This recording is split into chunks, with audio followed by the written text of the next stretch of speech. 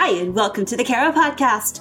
My name is Lori, and I'm your host for the show. Here we're focused on inspiring and encouraging you in business and in life. The Kara Podcast is a community driven by creative, authentic, remarkable, and accomplished people just like you. Our mission is to put Jesus at the center of our life, to provide a platform to promote both personal and professional development and self-discovery on the pathway to success, burning those limiting beliefs that are holding you back.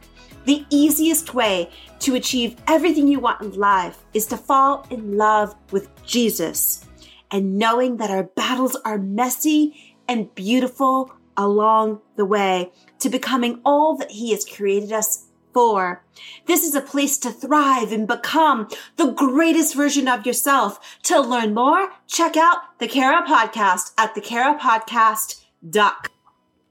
If you ask me, what is the one thing that I'm willing to spend money on? It is buying lights. You see, lighting transforms a space. And I have the opportunity to be in lots of homes on any given day. And the one thing that stands out is the way that the lighting makes the home feel.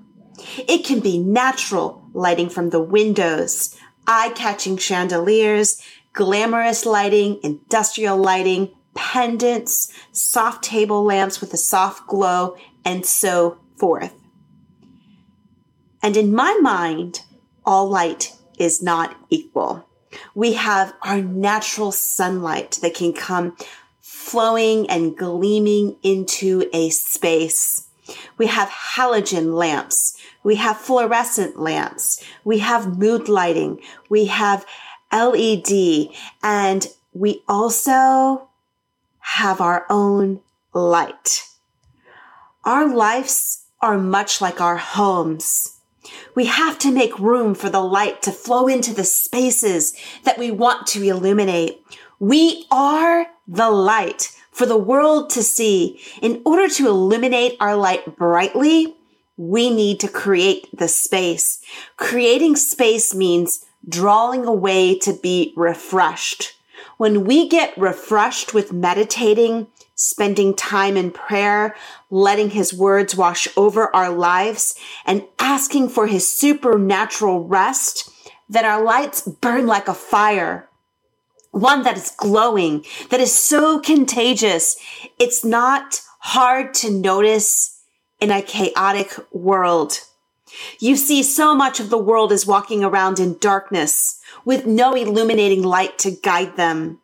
In the depth of darkness are the issues that try to overshadow the light. Anything from crime to the whirlwind of what we believe with politics, entertainment, social media, and the list can go on. You see, we have the opportunity, you and me. And this is what it says. You are the light of the world. A town built on a hill cannot be hidden. Neither do people who light a lamp and put it under a bowl. Instead, they put it on a stand, and it gives light to everyone in the house. In the same way, let your light shine before others, that may see your good deeds and glorify your Father in heaven. Matthew 5:14 through 16. So what does that all mean? We are the light. Yes, you and me. We are the light, and we are meant to shine by doing good works that glorify God. We are not saved by works, but we are saved for works. Did you catch that?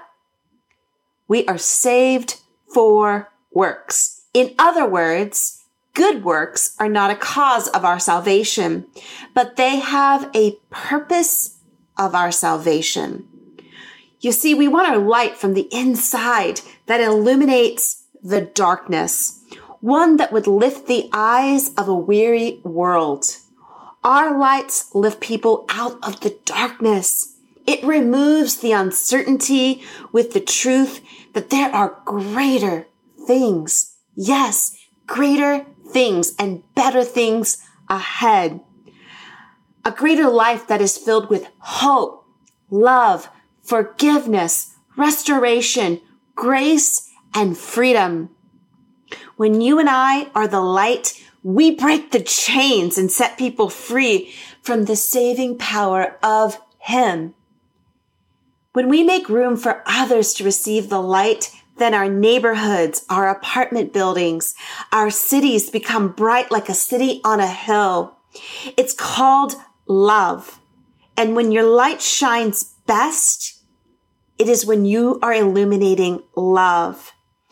We illuminate love when we serve others. They get to see our light, showing and uniting to show kindness. To be a light in this world, go out and love others in the midst of the darkness. In the midst of firing opinions and arguing and screaming and protest. Paul writes in 1 Corinthians, "Therefore, my beloved brothers, be steadfast, immovable, always abounding in the work of the Lord, knowing that in the Lord your labor is not in vain." Don't be afraid to ask Him to lead you. All things are possible. You got them. And let them see me in you, Jesus. Thanks again for listening to the Kara Podcast. You can find the Kara Podcast wherever you stream and download your favorite podcast services. We're on a mission to encourage, inspire, and equip. So be sure to share us with your friends as we're on the mission to spread love, kindness, and His light throughout the world.